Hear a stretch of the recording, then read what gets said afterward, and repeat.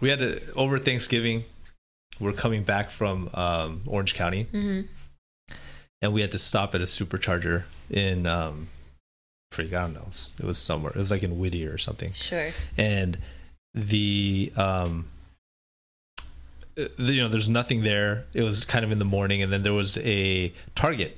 So we went and we walked over to the Target, and she's buying some stuff or whatever. And I grabbed a set of LED like stick lights that they're like computer backlighting, right? Yeah, but I was like, oh, we could put it back here and it'll light the wall and it'll look like a lot better. And so I put it in the cart, and the kids are all shopping, whatever. And I'm like, we gotta go. We gotta book it right now. So I go run to the car. I'm like, I can get the car and I'm gonna come back. And I come back. And I park the car and I'm waiting for her. She brings the shopping cart. We're unloading everything. I'm like, where's the LED light? She goes, oh, that was yours? I'm like, yeah, that was mine. I put it in the cart. And she's like, oh, I was just wondering. I'm like, who the hell would put this in my cart right now? And she just took it out and I'm like, well, that's not on her, because you didn't communicate to her before you left that was going to be yours. You think stuff just magically pops into your cart? Absolutely. People put random ass shit inside people's carts all the time. It's Target. She could return it. She could have called me and said, hey, is this yours? I think Target is good. I think the onus is on Kevin at this point. I mean, for the girlies. I think that's a very girly thing to say. And I'm proud. Look, I came in here knowing that I will bring some contentious heat, and I think that you should have communicated to her, and it would have saved so much. You're about to get attacked right now. Oh, okay. Come at me. No, Try. Look, my opinion would be like, okay, she went and said, hey, to my son. She goes, Noah, did you put this in the cart? And he goes, no. Who else is it going to be that puts computer stuff in a cart? So all she had to do was pick up her phone and go, hey, did you put this in the cart? And then all would have been fine in the world. No, I think you should have communicated. Then why could she not communicate it to me? You're the one who put it in the cart. She doesn't tell me every single thing that goes in the cart. Doesn't matter. You put stuff in the cart. She didn't put that in the cart. So you should have told her, hey, I'm going to run real quick. This is yours. This is mine. Because I did her the favor of bringing the car away from 10 blocks. So now you want validation for bringing a cart into Target? No. This is great podcast. The bar is so low, guys. No. I was thinking of her and making sure that for her comfort, I would go to the car, which was at the charging station, which was far away, and bring the car all the way back to the front of the store for her convenience. So we didn't have to haul all that stuff back to the car, and then I get greeted with that. Just communicate. I think that's common sense, Jane. I think that one's common sense. I think you're making it into your own story, victimizing yourself. Hold on, let's flip this around. Let's have fun with this. Yeah. Wow, we're only 3 minutes in. I know, but I just want to flip this around.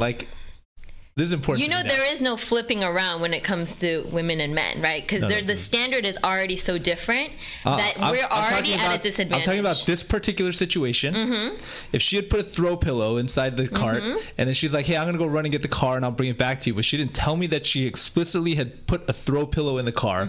And I took that throw pillow and I put it back.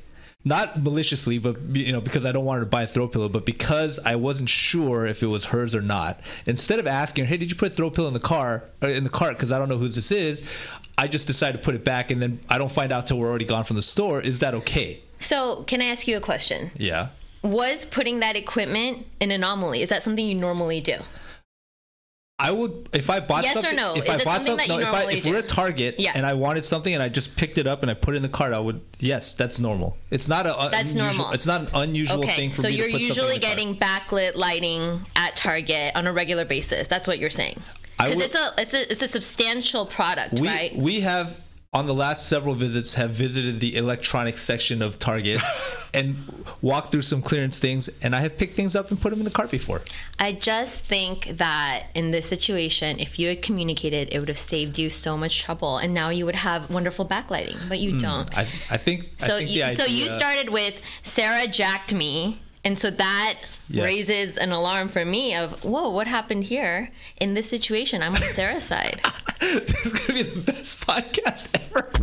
You guys are, I came into it, I was like, should I be a little bit more chilled out? Should I not bring so much heat? No, you should not. You should bring I like to come in hot. All the heat. All the heat. Because, you know what? And I had a feeling that because... No. Because I'm like super opinionated in one way. Yeah. And I'm like always think I'm right. Yeah. And then and I know that you're fiery. Yeah. And so I'm like, oh, this is gonna be good. It's gonna be good. And it's not gonna be because of any of the cool like fun stuff that you do for work or any of that stuff. No. It's gonna be because of boy girl things. That's what we're talking about here. Boy girl This is things. supposed to be a general business podcast, but it's slowly becoming. We just talk about ramen and food and apparently male-female dynamics. Yeah, it's important. You know what? These It are is. controversial That's true. things that people like to hear.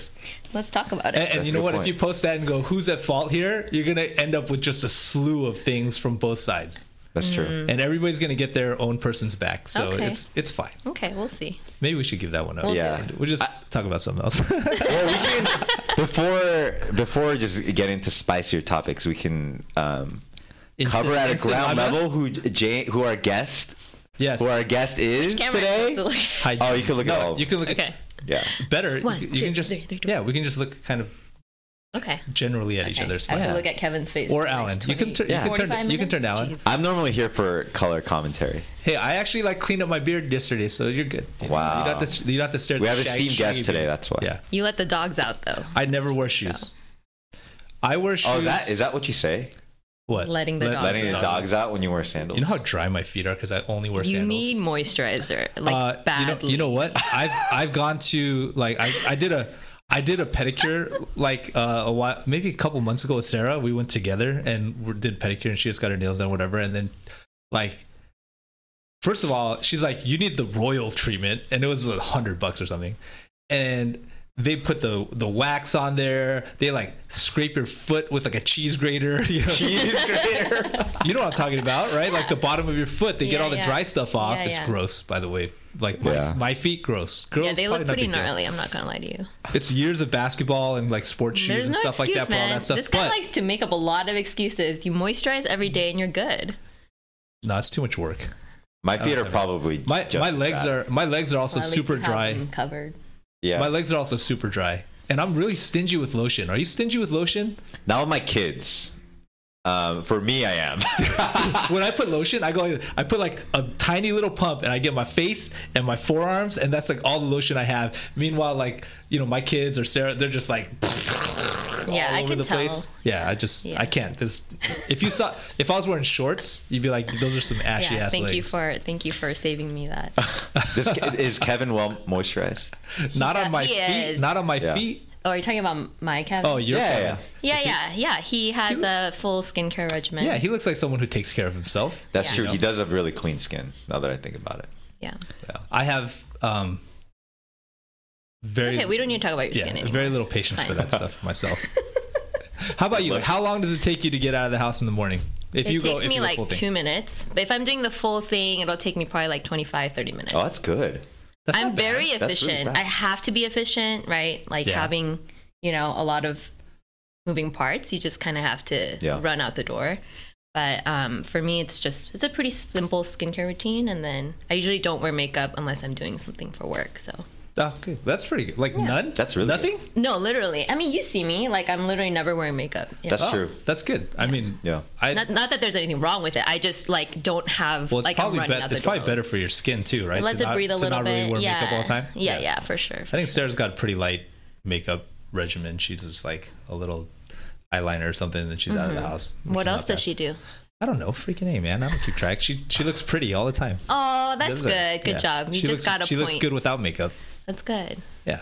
I don't know. I don't really particularly find when I was watching was she watching Selling Sunset, right? Yeah. And you know Love they have that the HD cameras and the lights For on, and you sure. got to put some foundation on For so you don't sure. you don't shine, right? But these girls have got another face on their face, and you can tell because it doesn't look like skin anymore. It just looks like a layer of makeup, and I'm like, I'm sure they're all very good looking without all of that, but I mean they really like they don't want you to see any flaws in their skin when they're on that show. It's TV kind of makeup gross is- actually. Yeah. It's kind of gross. I mean, if I saw it in person, I'd be like, "Wow, that's a lot of makeup." Like, Yeah, I wonder kinda gross, like I your wonder what's toes. under there. My toes are disgusting. Yeah. Yeah. You know what? And you know what? Back to the toes. Everybody gets to see. I have to them. look at it like the next 40 minutes. I'm telling you, I only wear shoes for basically for golf and basketball and weddings. Otherwise, you're not getting shoes. I wear sandals every day. That's not true. You came into work last week. Sorry. I had to go to PT. Oh, that's why. Yeah. Got So it. if it's sports, let's call it sports or like exercise or weddings. Okay. That's it. I like my toes. My toes like to breathe. They don't like socks. Do Crocs count as letting the dogs out? No, because you can't see. They cover up your toes. Oh, it's like lingerie though. Covers up, leaves some mystery. I've never heard of that. Crocs being it's toe lingerie. Toe lingerie. It's like just leaves just enough to the imagination. You can kind of see through them. Well, I have socks on. I like wearing socks with my Crocs actually. It's just comfy. Well, because then they get all sweaty if you don't put socks on. That's true, but Crocs are great for that too. They dry fast. Still seems kind of gross. Yeah, I don't know. Anyway, let's talk about more important topics in Crocs. Hi. So Alan says you're doing new work with Pack Arts. I am. What is Pack Arts exactly? So Pacific Arts Movement is the nonprofit that presents the San Diego Asian Film Festival. So every year, it's been 25 years now. So next year we're going to have like a huge, festival, gala, and all the sorts. And so, I was an intern in 2010, and I have always loved it and supported it, and then I kind of started getting back in during the spring showcase in April, and I was like, hey, I want to get involved. Started working with their videographer to interview people and kind of create more content, and so kind of been building my career back up after having a kid. And then now, they just asked me to be a board member, so I'm super excited, and ready to bring a little bit of excitement and energy to an organization that definitely deserves it. Right? It's before all of this, was kind of cool. It's been around, and it's actually the largest showcase of Asian cinema in all of the Western United States. So it needs a little bit more spotlight. And so, I'm so excited to be part of it. Is Leanne Kim still doing anything with them? So she's always attending events and always chairing different things. She's definitely the foundation, she's the founder of the entire org, and so I think she always has an incredible legacy with us. But she's also doing a million other things. She has Ajima XP and all kinds of stuff, and she's teaching what is yoga. Ajima XP? Ajima XP, I mean, I can't fully speak to it because I've only seen the videos, but I think my understanding is Korean American women come together and they just create a fun community where they do flash mobs, and I think they've done it at Zion Market. Oh, I didn't know she was in charge of that. Yeah, I mean, she started it. So, she's one of those people that just creates and makes something for the community. Yeah, she's like my mayor. She was cool. Truly. Do you know who she is? No idea. She was she was a news anchor back in the day. She's the hero of all Korean Asian American women down here, man. What's her name? Leanne Kim. I'll look her up. Yeah. Leeann. Yeah. Yeah, she was cool. I knew her back in the day. Really nice, great personality, and but she's one of the pioneers, of Asian women on TV. Definitely. Yeah. For sure. Yeah, I'm super excited to be working with her, and so. Yeah. So what's the best part about your new involvement with Pack Arts? I think building on the momentum, right? After COVID and all these things, there was just a little bit of a lull, and it's harder for a nonprofit to kind of pick up after all of that. But this 24th San Diego Asian Film Festival really proved, I think, that people are excited. They're watching. I mean, we could, at one of the screenings, they had to ask people to leave because it was a fire hazard. There were so many people. Yeah. And so, it's exciting. I think this is a time to really where people are excited about representation in cinema, but also not just that, just the excitement and surrounding buzz of being out and about and enjoying things together. And so coming into 25th, the silver anniversary, I think that's going to be really, really great, and a lot of hype is going to be around it. Are you seeing any sort of big uptick in interest with Korean and Asian American cinema, just based on all of the new Netflix stuff that's been coming out, the bigger awareness of especially Korean stuff? Are you seeing that? Yeah, I mean, I think people are for me, if the work is good, then people will watch it, regardless of who's in it, and like once we move past that conversation of like, well, there's an Asian in it and so I need to support it, and actually being like, this is actually really good work. Like Past Lives, for example, A24 film, Celine Song, she's the director of it, and she literally was her first film, incredible, with Greta Lee, and I saw it and I was like, this is just great art, you know. And you know about movies, like this guy watches like everything under the sun, but they just won the Gotham Award for Best Feature like yesterday.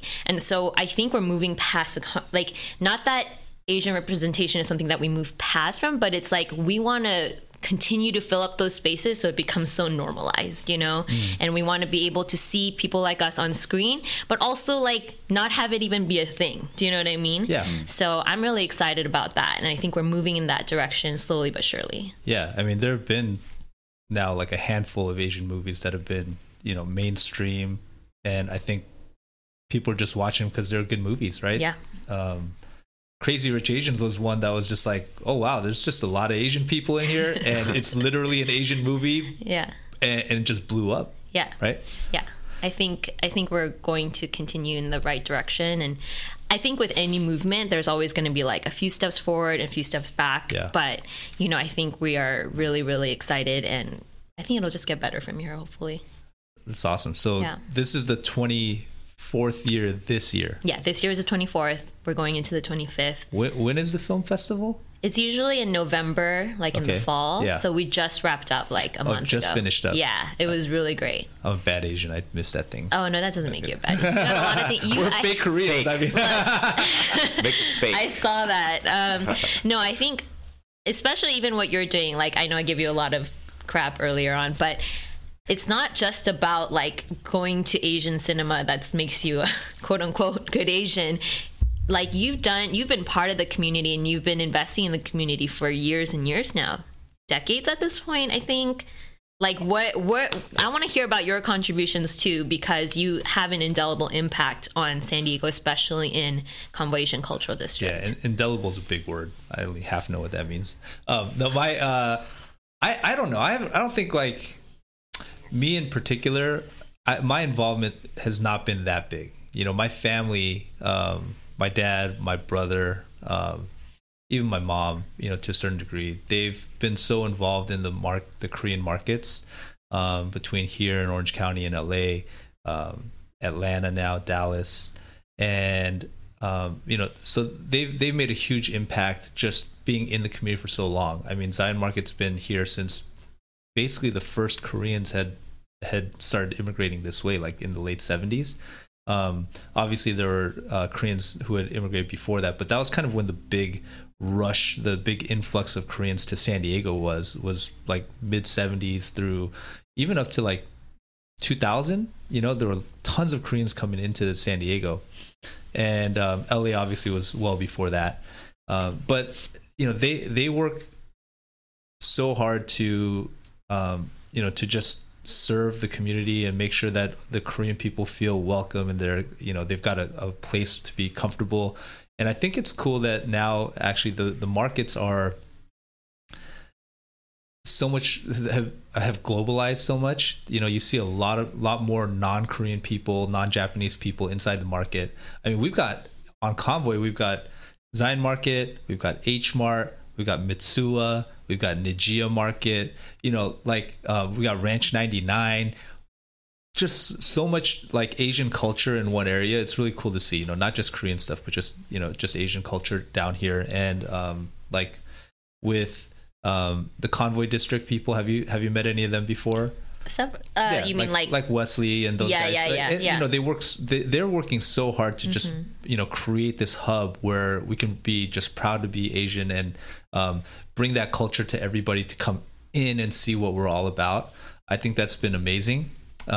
For me, like my involvement now is a little bit bigger because we're creating this new development here on site where we're going to move Zion Market.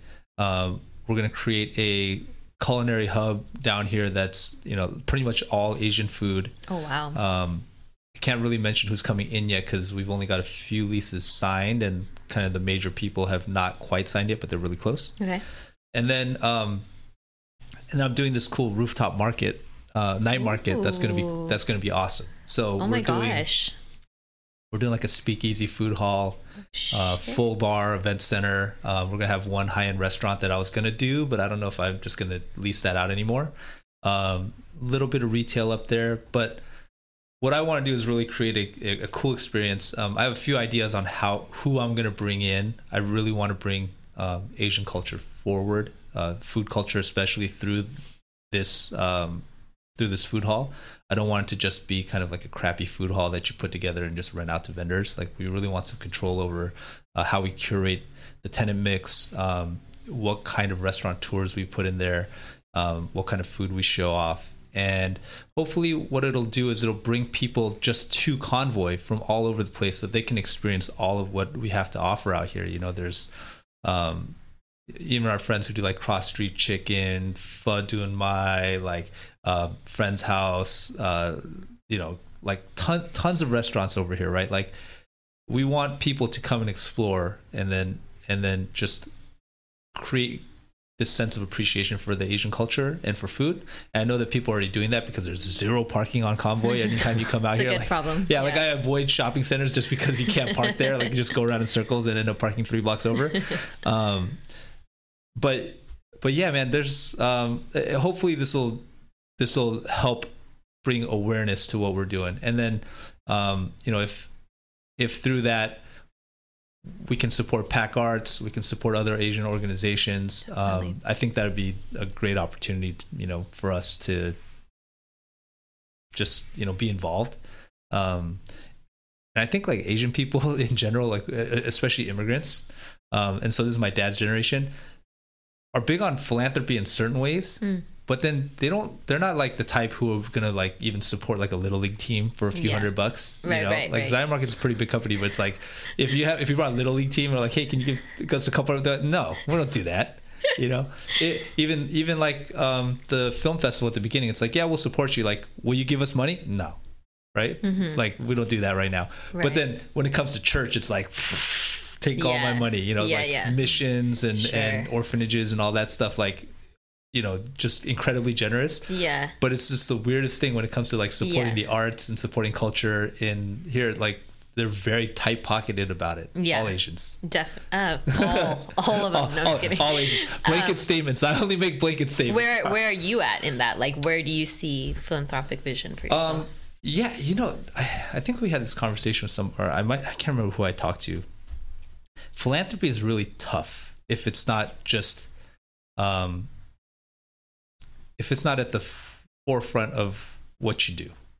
So as a business owner, yeah, sure, I'll help donate and, you know, give little things here. But then to have like a philanthropic mission, it's you know, I still feel like I have this scarcity mindset all the time where I'm like, oh man, I can't do that because we still have to grow the business and we still have to grow the business. There's so much more to do. I'm like, when does that end?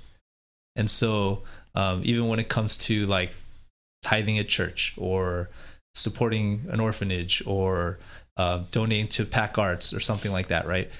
If those things aren't at the forefront of who you are as a business person or just as a person, it's really hard to do. And so I've been trying to make a more concerted effort recently to just, you know, try and understand that like that money that I have is not even mine. You know, we're stewards of that money, and though we're tasked to grow it and continue to expand on that, we're also tasked to give, and it's still really hard. Yeah, sure. There's no good answer. Yeah, you know? Yeah, it's I not appreciate the honesty. Yeah, and I think if it's easy, maybe you're not giving enough. You know, but yeah, it's really tough. You know, I don't know how you feel about it, but it's just you know, no matter how much money you have, like I feel like if it's got to be just what you do. Yeah, I think it's always harder if your ownership in it and your stake in it is so much greater. Yeah. I think I come from my parents who provided me a very comfortable life, and so it's easy for me to be like, oh yeah, like why wouldn't you give? Why wouldn't you, you know, help a nonprofit and things like that? But the older I get, the more I understand it's harder to take out from what you're trying to invest and grow in your own business. And I do have like sympathy for that, and I understand that. I generally in my life try to lean more on the generous side, just because I think that when like if you help someone out, then usually like it really benefits everyone else around you, and creating like a more equitable society. I think that's always at the forefront of my mind. But I also understand as I get older and wiser how difficult and challenging that is for people, and especially in this kind of state that we're in our economy and all of these things. You know, it's really difficult to ask people to, you know, open up their wallets.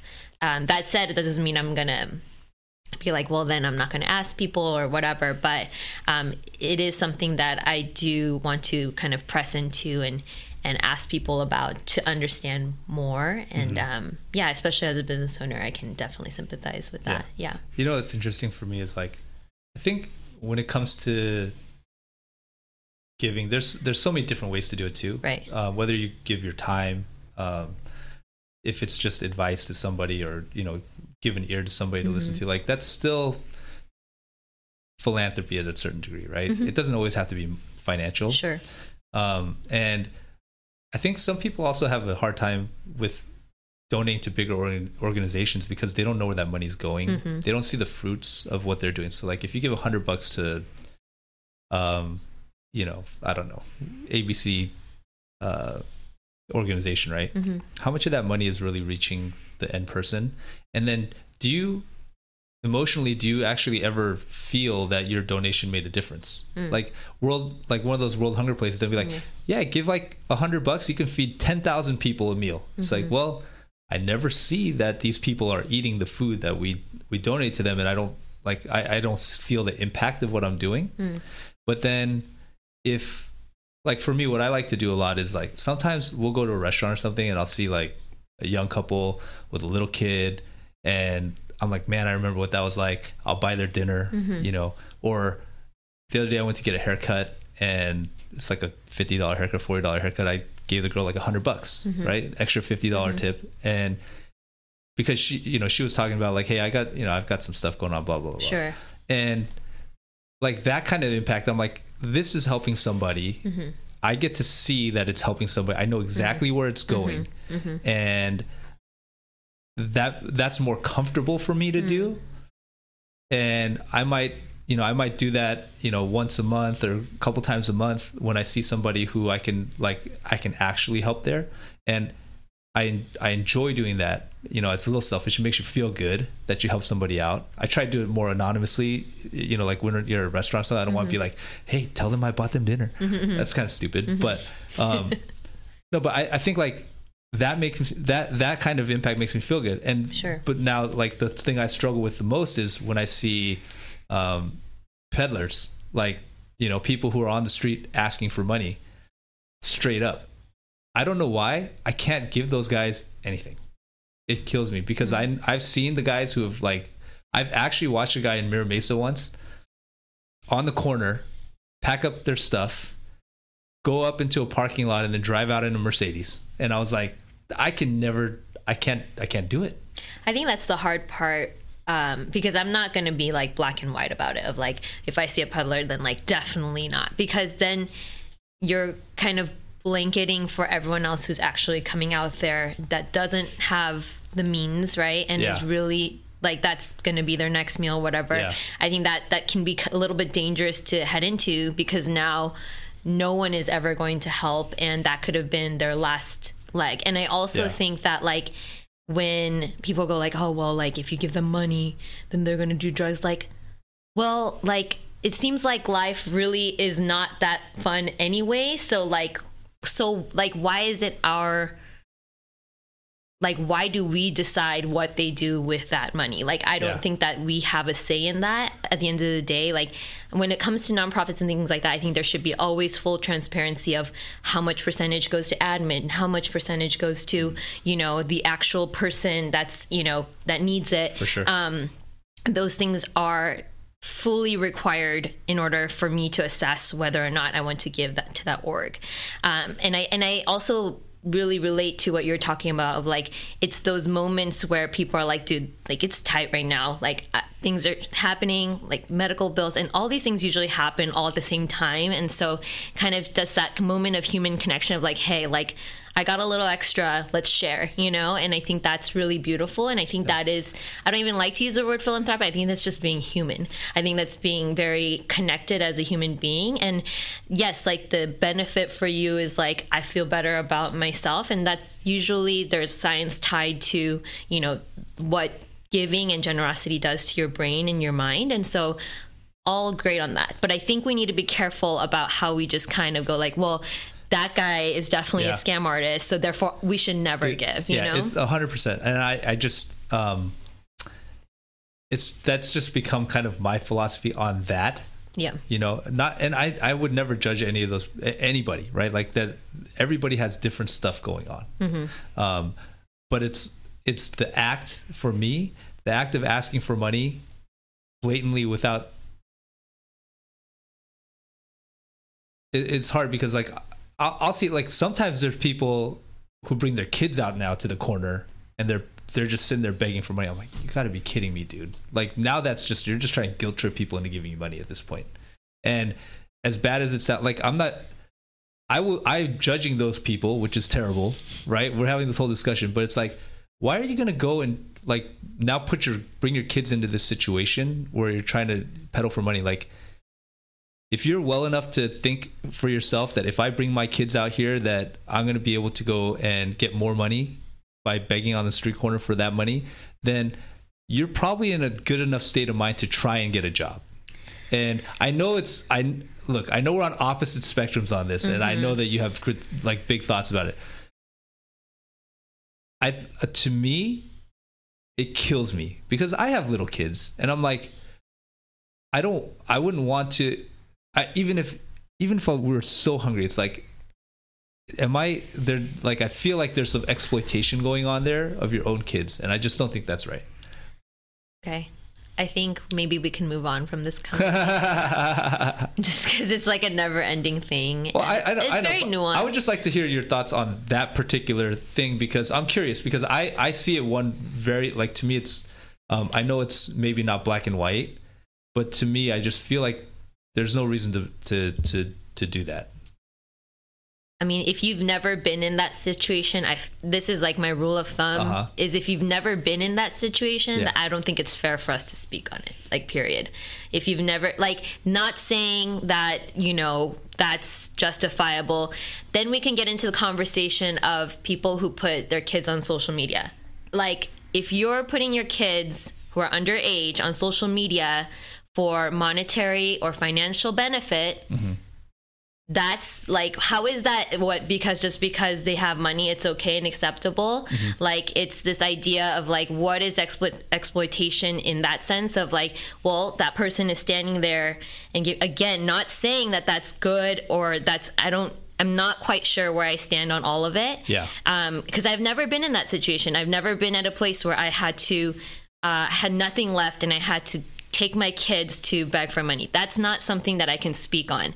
But what I will say is, like, if we're going to be talking about that, then we have to give the same heat to the people who are always putting their kids on social media, knowing that there's all these predators out there and still benefiting from it, whether it's through views or whatever. I think that's really fair. I think that's a fair argument to make. So okay. I'm glad you brought that up because next page. Yeah. I'm telling you from the very beginning when we sat down. There's no like judgment here, right? He just said that he judges. No. I mean, between you and we all judge. No. But between you and me, like there's no judgment about our thoughts, right? It's just trying to see the other point of view because I know that I see the world in a very different lens than a lot of people, and so do you, right? Definitely. And so it's good to just air it out and talk about it and be civil about it and try and understand what the other person sees, as opposed to what a lot of people do now, which is just straight up condemn you for stuff, which I just did, by the way. But he's self-aware enough to say that. There's no condemnation here. I think for me, it's just challenging certain viewpoints with some stats and some like realistic analogies, because I think we kind of stay in our own little echo chamber sometimes. 100%. Yeah. I'm definitely like that too. Like I've and I think a lot of Americans especially like have done this where you stand on one side of the fence, and anything that's on the other side of the fence, you're like, that is terrible. I will never agree with you on that. And I think that's probably not fair to the other side. It's good to understand, then go. And what's interesting is like you see a lot of conversations, even on social media and stuff, where you have somebody from like, let's just go from like politically from the left, and then someone from the right, and then you realize that if they like sit down face to face like this and have a conversation, that most people are a lot more moderate than they think they are. Than the stance that they've taken, where it's like, oh yeah, I get you, that makes sense, and then oh yeah, I get you, that makes some sense. Maybe we're not that far apart. And then you got the people on the other wings who are just falling off the edges, which I don't agree with either side on. It's like, hey, there's compromise. What, Jane, are you saying you're falling off the left side? No, I'm just taking deep breaths. No, it's fine. It's fine.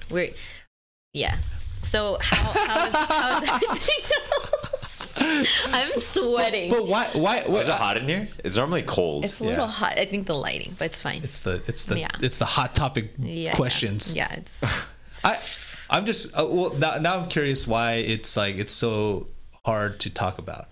It's not hard to talk about. It's kind of, again, I think. And by the way, we can cut out any of this stuff, so don't worry about your job being something. Yeah, we're not live. Yeah. No, it's not that. I think because what I'm hearing from you is, correct me if I'm wrong, is we should all be a little bit more in the middle and learn to see each other's perspectives, and I can respect. Learn to understand each other's perspectives and to kind of humanize the other person. I think I can agree with you up to that point. I think by your saying we're all a little bit more moderate, we should be a little bit more moderate, and all the people on the fringes are, kind of whatever you want to call them. I will call them wahoos. I'm kidding. I'm kidding. Okay. So yeah, I think that's where I want to kind of tread more lightly. Yeah, because there are certain things where I would just not agree with, period. Being on a certain side, and vice versa, I'm sure the other person would think the same. And so we could save the politics for next year. But no, I'm not talking about like any individual topic. Mm-hmm. You can take a hard stance if you've researched and you decide that this is where I want to be. Yeah. I think any individual topic you can be on wherever side you want. I think overall, as in your entire being, I would probably guess that people are more have more malleable views once they get more information, right? There's certain stuff we're not going to talk about here, like abortion per se, where you're just gonna a lot of people are just here and here, mm-hmm. right? And that's fine. Every opinion is valid, and I think more so it becomes more valid if you have done a lot of research and you've formed your thoughts, and you're not just looking at TikTok videos and deciding that you like the one, so that's the right thing to do, right? And I'm completely okay with that. I think that you should be able to formulate all your own opinions and sit wherever you want on the spectrum of stuff. What sometimes gets me is that I feel like, especially at this point, the younger generation, the social media generation, it's like you see stuff online that might not be 100% true, and you only see certain facts, and then those judgments are being made, and then you refuse to listen to the other side. That's the hard part for me, is when you refuse to listen to what the other. So now that you brought up social media, and now that you brought up Gen Z and Gen Alpha, I do have to kind of defend them, because one, TikTok actually has democratized information in such a way that is incredibly beneficial to to Generation Z, Generation Alpha, and other millennials and such who are on it. I think there's always, every generation, there's a demonization of what the next generation is doing with technology, especially with digital natives such as ourselves, right? We got crap from boomers. What are you, Gen X? Are you millennial or Gen X? You can. I don't know. I think you can technically pick. I'm on the line. Okay, yeah. So like I'm 40 something. That's what Gen X. Gen X gets so much stuff because you guys are mostly forgotten, but you guys work incredibly hard, and there's a lot of like unnoticed things about your guys' generation. Millennials get a lot of crap from boomers, especially for, I don't know, not having the same work ethic or whatever. And then it's like the same kind of thing always repeats every generation. And when we kind of start to go, okay, well, these kids on their phones with their social media, we're turning exactly into the people that made fun of us and that really didn't see the benefits and how it's changing the culture entirely, right? These kids are living and breathing in these worlds, and we have to really engage with that and not make it seem like this is so bad for them and they don't know how to formulate their own opinions. That will happen in every scenario. Like, have you never read something on Facebook and said, oh wow, like I don't that use happened. Facebook. I'm too young for that. What do you use? Instagram? I'm sure you've read something, even if it in regards to sports or whatever, that you thought was true because it was on Instagram or Facebook. Yeah. It's the same thing. And I'm saying we just have to be careful on the information we consume. We as everybody as a population, the amount of you said these young kids and their social media, but it's because they're I feel like the younger generation has grown up only knowing social media, right? Because when I grew up, I'm not even that old, but like the internet basically didn't exist for the mass population until I was in like middle school or high school. And then even then it was like AOL and chat rooms and stuff like that was like the limit of all that stuff. And that was dangerous in itself, right? And not until Facebook and like what was that other one? MySpace and stuff like that came out when we were in college. That was kind of, the infancy of social media, right? And so I didn't grow up with that. And what we grew up with was, I guess we had to look a little harder for information. And now you still have to vet all that stuff. Like, you just assume that what's in an encyclopedia is right, and most of the time it was factually accurate, but things change, right? People discover new things. In social media, anybody can say whatever they want and then just post it online. Like, I say some dumb stuff that might not be true. No, I understand. Right? I know that you do. So it's you're the best. But then what I'm saying is that that we need to all be more careful about trying to discern the truth for ourselves. And I agree wholeheartedly that we should have discernment and all of those things. When people generally come in with like the whole these kids with their social media and stuff like that, it is kind of frustrating because they don't understand how these children are actually benefiting from it. And also, yes, there's going to be downsides to every platform. There's going to be downsides to their mental health, all of these things. But it is an incredible tool that these kids are using. For sure. And it's pretty inspiring, and it's creating a movement and empowering these children. Like, they range, right? It could be 18 and up, right? Now Gen Z is about probably like 20 something at this point. They've all been equipped to understand the world in a way that we couldn't when we had that one history book that it described this one history event a certain way. They are able to challenge it because the democratization of information. And I agree with you wholeheartedly on all that stuff. Okay. But it is also the job of the older generations, as it has been in history forever and ever. Is it though? No, to do their best to try and protect and educate definitely the younger generation. Always. Now, like, think about where you are now, and I don't know if you're exactly like, not everybody does the same thing. When I was 16 to age 25, I said my parents are idiots. They don't know anything. They don't know me. They don't know anything I'm going through. None of that stuff. And then I turn like 30 and I have kids. And I'm like, holy crap. My parents are so smart. They know exactly what I'm going through. they went through the exact same thing, and they were like so much more mature than I was when I was at this age, because I still think I'm a kid. And now that I'm in my 40s, I'm like, my little kids are a bunch of idiots, and I need to protect them. And I need to educate them and show them how the world really works, because I've done it before. And then when they turn 13, 14, 15, they're going to say, my parents are idiots. They don't know what they're talking about. I can't believe how dumb they are. They don't know anything about social media or whatever, where I'm coming from. And then when they turn 30 and they have kids, they're going to do the same thing. And this happens over and over again through the course of history. So it's just like in our nature, right, to try and protect and raise our kids in the way that we know.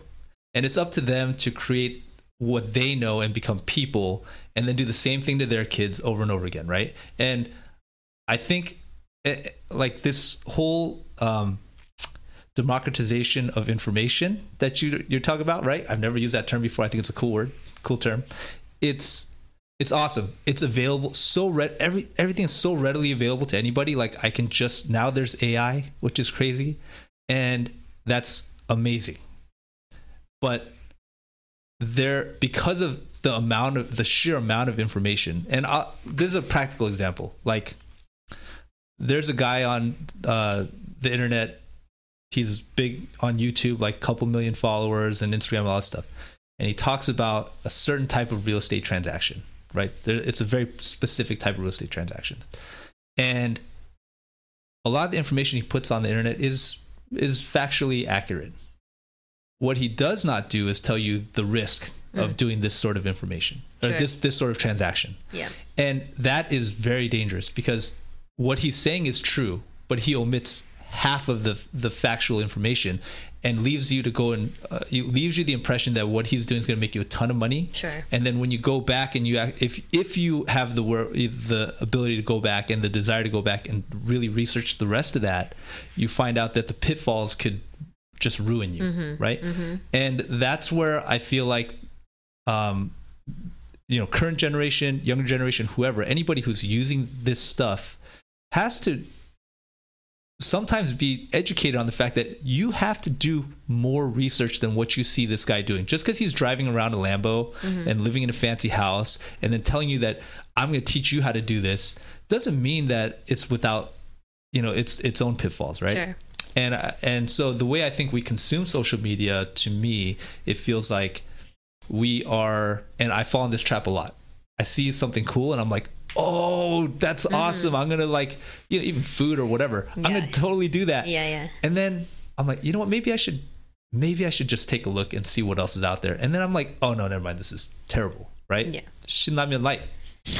Maybe comes back to the ramen. Maybe sounds like a great idea, but it has 1,800 milligrams of sodium, which is a lot of sodium. Yes. Right? Is that more than the regular one? No, light has less sodium for sure.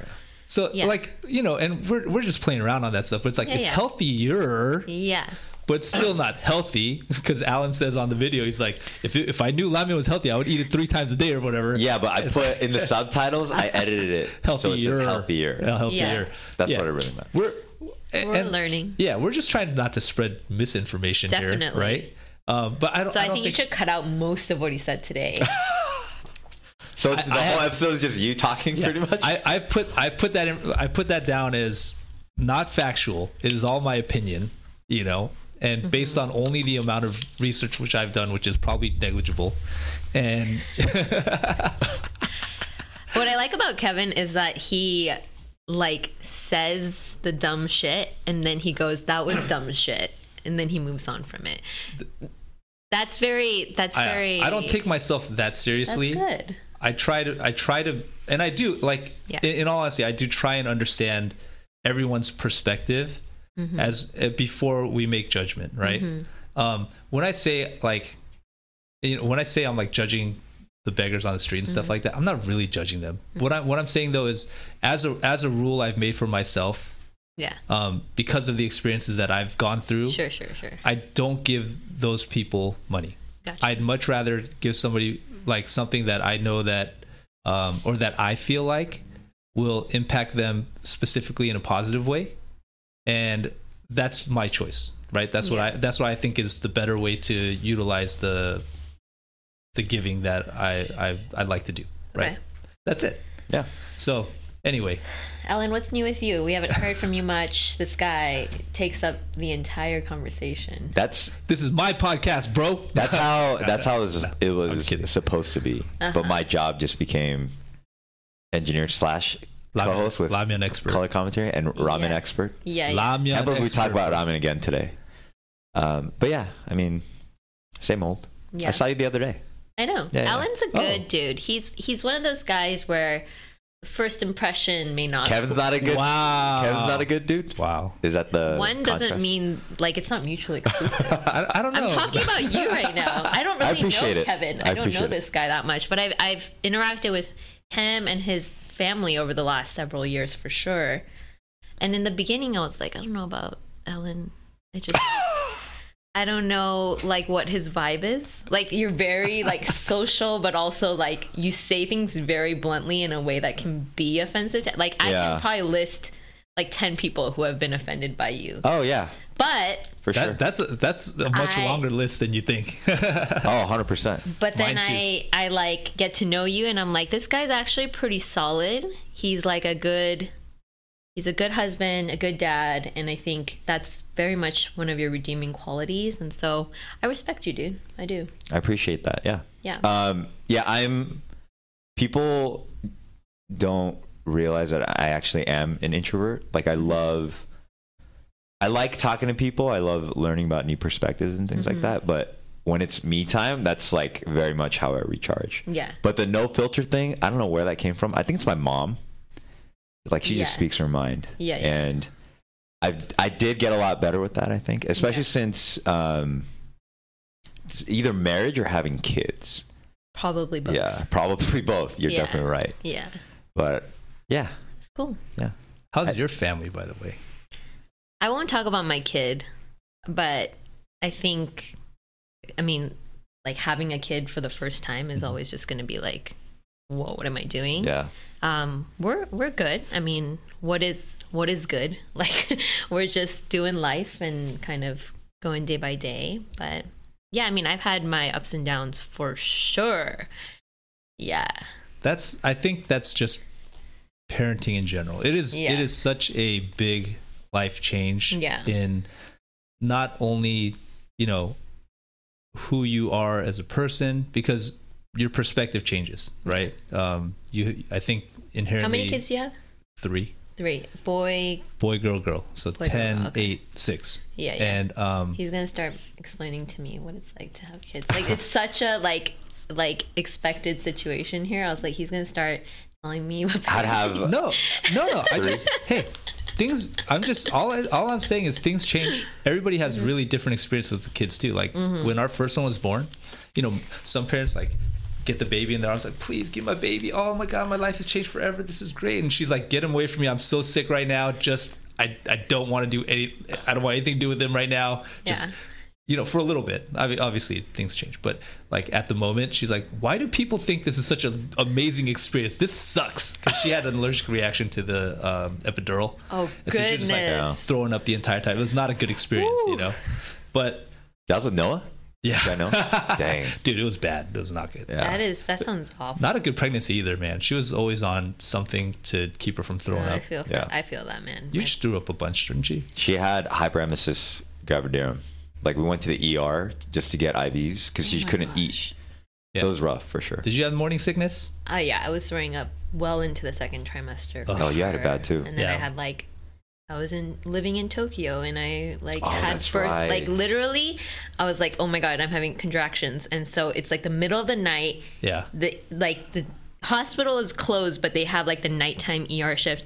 I know like 3 months worth of Japanese, and I like knock on their door. I was like, "Umaremasu," which is like being born, and like that's all I knew, and so that's how they got me. That's pretty good. At least you knew that. I literally was like screaming in the taxi in so much pain, and I was like, I don't know what to say when I get there because most of them like didn't speak English. So I was like, freaking, what do I say? And I just said "being born" in Japanese, and then they were like, oh my gosh, and they let me in. But pregnancy, like birth, delivery, labor, like literally every woman out there, like I don't understand how we get through it. Like there was a time in the middle of labor where I was like, I think I can just die right now. And I would actually be happy because it would be so much less painful. Like I literally was like, God, you can just take me now. It was like hour 17. I'm on like I had no epidural. I was literally just raw pain. Did you not want the epidural, or they couldn't give it to you? I think initially it was like, I'm okay without it. And then there was just like complications and stuff. So ultimately ended up doing an emergency C-section. So all of that was for nothing. But the pain is so incredibly like unexplainable that I was like, death is going to be easier than this. Something a man will never know. Right. You guys will never know. For sure. And then you'll never know what it's like just on a monthly basis of just like having a period and like literally the cycles that go with that. You're really only good hormonally, emotionally, I feel like 5 days out of the month. Because you're either ramping up for it or coming down from like I'm in my luteal phase right now, which what I don't even mean? You guys know. No, I've never heard right that before word. you get your period, you become a miserable person and like literally are so PMS. No, not necessarily. It's like one of the phases before it happens. So you have like a follicular, you have like what's the other one? And then you have your luteal, which is the worst. Like you're bloated and you just like, and then you get into the actual menstruation, and then you like we really might not know, but we take the brunt of it every day. No, you don't. You guys don't, because we are dealing with it on a regular basis. You guys are lucky that you don't have to actually live with that every day. I live next to it every day. Well, that's not the same as living with it. I'm not saying it's the same. It's another experience. It's just about next door. Which is such a man thing to do. No. This is a man experience. Yo, this is a man experience. But nobody asked for your man experience. Except other men, I guess. Look. Are there support groups for that? Hey, the way. Oh my! I'm literally about to walk out of here right now. No. All I'm trying to say is that that end effect of what you guys are going through trickles over to the man's side because we are living together. Yeah. Right? Just like if I'm having a tough time, she gets it too, because it's like I can't just self-contain and be the same person all the time, right? If I get frustrated, if I have things going on, if I get short, like she unfortunately has to feel the effects of that. And naturally, I've lived with my wife for 13 years. It's like when she's in a like hormonally charged state, or I don't know how to describe that, when she is extra that way, she'll just tell me a lot of times. Sometimes it blows up, but she's like, just stay away from me for a while. Like, I don't even want to see your face. Yeah. And that sure. But that has an effect. But that has an effect on us. And the reason I bring it's up, probably for your benefit though. Perhaps, but sometimes she doesn't tell me to go away, and then I get it. But the reason I bring it up is because I'm a man, and so I can only speak to it from a man's perspective. And it's not about it is about making it about me, because it's all I know about. I can't tell you how you feel, or you would actually be out of here already. If I was like, well, you should feel this way, then we'd be gone. No, for sure. I'm not going to tell my wife, hey, you know what? You should totally act nicer to me when you're on your period. That's not cool. Yeah. That's not going to fly. I just go, all right, dude, I'm going to just stay away from you, whatever you want for right now, because I understand that you're not in a position where like you're going to be nice to me, because you know that already. You're not going to be nice to me. So you told me to go away. I'm going to go away. Right. Mm-hmm. And so it kind of hurts me a little bit that you're like, hey, you're just making this about yourself. I can only speak from my perspective. And well, is it should I coddle you and just talk about you the entire time? Like I have no better perspective. If you look at our conversation, if you actually look, you spoke probably 70% of the time. And so I had the one topic that I could talk about, like as a personal, like as a woman, and you cut it off short to talk about how you feel about it. That's what irks me when you make it about yourself. I'm sorry about that. That's what I meant. I apologize for that. So that's the frustration, is like I barely had space to talk through this whole podcast, and now the one thing that is only I can actually speak about without your interruption, you made it about yourself. And so that's why I got frustrated. And I think that says a lot about a man when it's usually like that. It's like, dude, like, it's like when a woman gets sick and is like, has taken care of the house and the kids and all these things, and then all of a sudden the guy's like, I'm starting to get what you have. And you're like, I literally like cannot deal with that. You know what I mean? Like the man cold situation? The man cold, the man flu, like the man, like, woe is me, when like the brunt of the care is usually put on the woman in those situations. So that said, I apologize for coming out harshly in that sense, but I won't apologize for wanting to take up my own space as a woman in this situation. I think you have every right to do that. I meant it as more of just an interjection as opposed to hijacking the topic. So I apologize. Interjections. Wow. What? I was Alan, we're closing in on an hour. Okay. I do love the fact that we're ending just how we started. It's great. I love it. We covered a whole brunt of topics. Definitely. Yeah, we did. Hey, are you okay? Do we need a towel? All right, it's okay. If I got like drink water at very opportune times. Like if Alan says something, I would do the same thing every once in a while. No, literally, that was such bad timing for me. Oh, Cameron didn't even catch what happened. Huh? Oh, man. Yeah, it didn't even catch. Oh, you're on the wrong screen, water spill, bro. Yeah. Oh, is it because it's auto shifting? No, it's not auto right now. Oh, okay. Well, cool. This has been something for sure. That was good. Well, it's great. Look, I mean, we don't know each other that well. No, it was fun. You guys started off as if you have known each other for a long time. Because we have known each other for a long time. We just have not like really hung out or anything. This is the most we've ever talked. Oh, really? Maybe spoken 10 sentences to each other in like the decade. Oh, what? We just went 0 to 100. That's what I said. We've known each other for a long time. We just haven't like known each other. Yeah.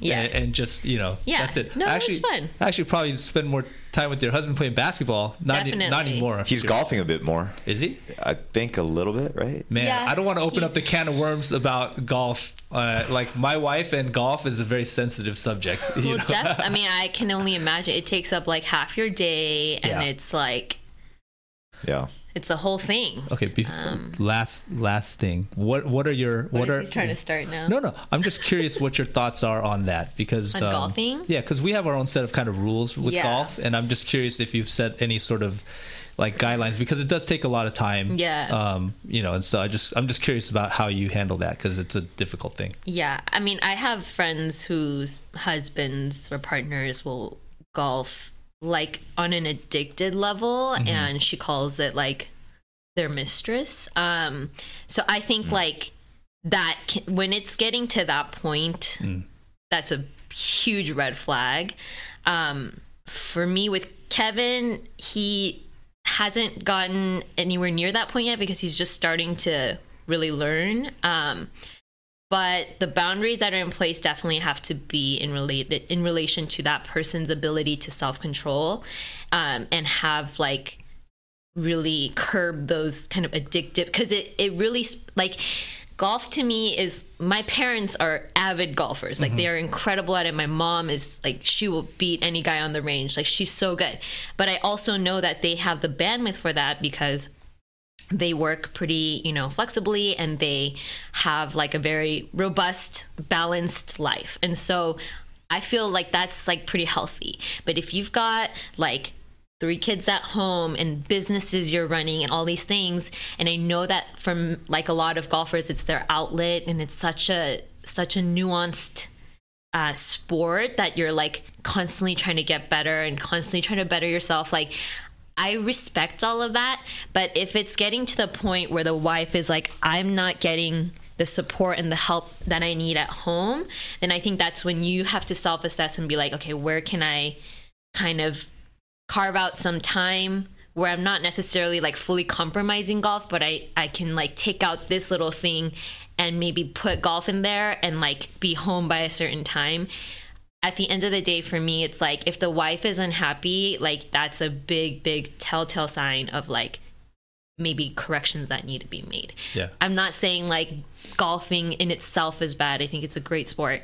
It's just how you manage it. So for Kevin, like he'll communicate to me and tell me he's going out for driving range, which I know is not for like a whole, 18 yard or 18 hole situation. Yeah. So it's just balancing it all. Yeah. So may I give you some advice on this? Advice? Well, a suggestion on how to do. Because he asked this time. Because you could decline, James. Yeah, you can always decline. But it's I only say because I didn't even say yes or no yet. He's still talking. Oh, sorry. Yeah, I thought there was a physical cue that it was okay. Is the physical cue in the room with us right now? I misread the room. Okay. Maybe not advice, but like, what are your thoughts on that? I guess. So, I went through all this because.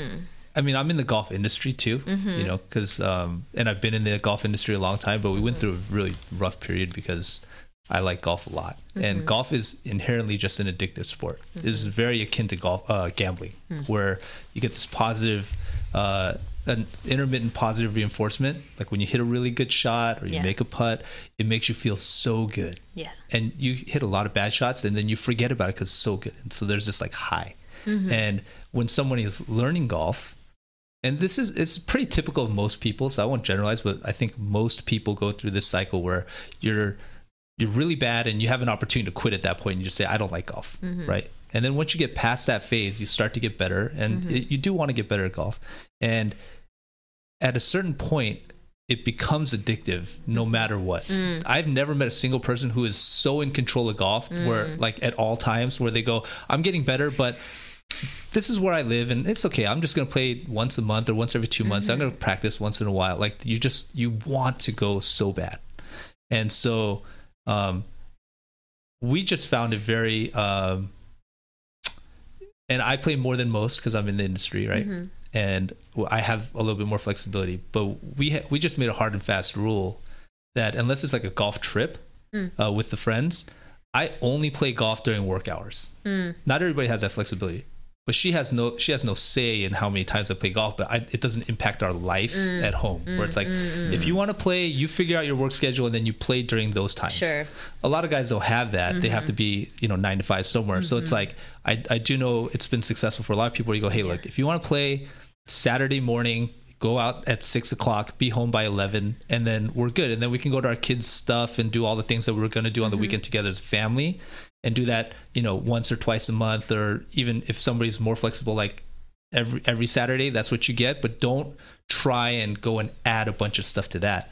And it just helps to make some boundaries that are a little more specific on time, because otherwise, when surprise golf comes up, I get a lot of surprise golf. People are like, hey, you want to go golf? Yes, I do. I'll see you later. Even this weekend, I got invited to play a very nice golf course in Vegas. Yeah. And I was like, sorry, Sarah. And I just canceled everything we had that weekend. She is not happy about it. Right. But this is one of those like opportunities where it's a networking opportunity. It's got a lot of stuff to it. I'm just going to do it. But it makes an impact when surprise golf comes out. So as long as you know that it's going to happen, you're more like likely to be okay with it. Totally noted. It's about communication, just like how we started. If you had just about if I just told her that I was putting that stupid thing in, we would have had a much more friendly podcast. It would have been great. We came in hot and we left hot.